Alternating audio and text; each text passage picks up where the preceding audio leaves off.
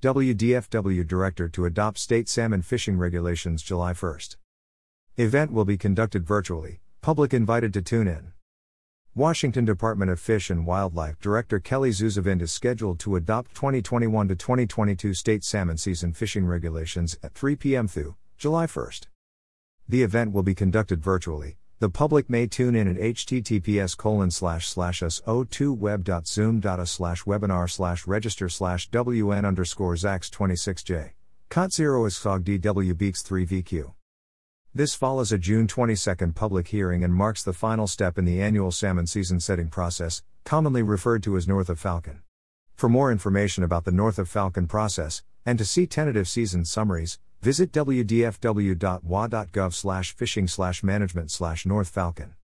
The Washington Department of Fish and Wildlife works to preserve, protect and perpetuate fish, wildlife and ecosystems while providing sustainable fish and wildlife recreational and commercial opportunities.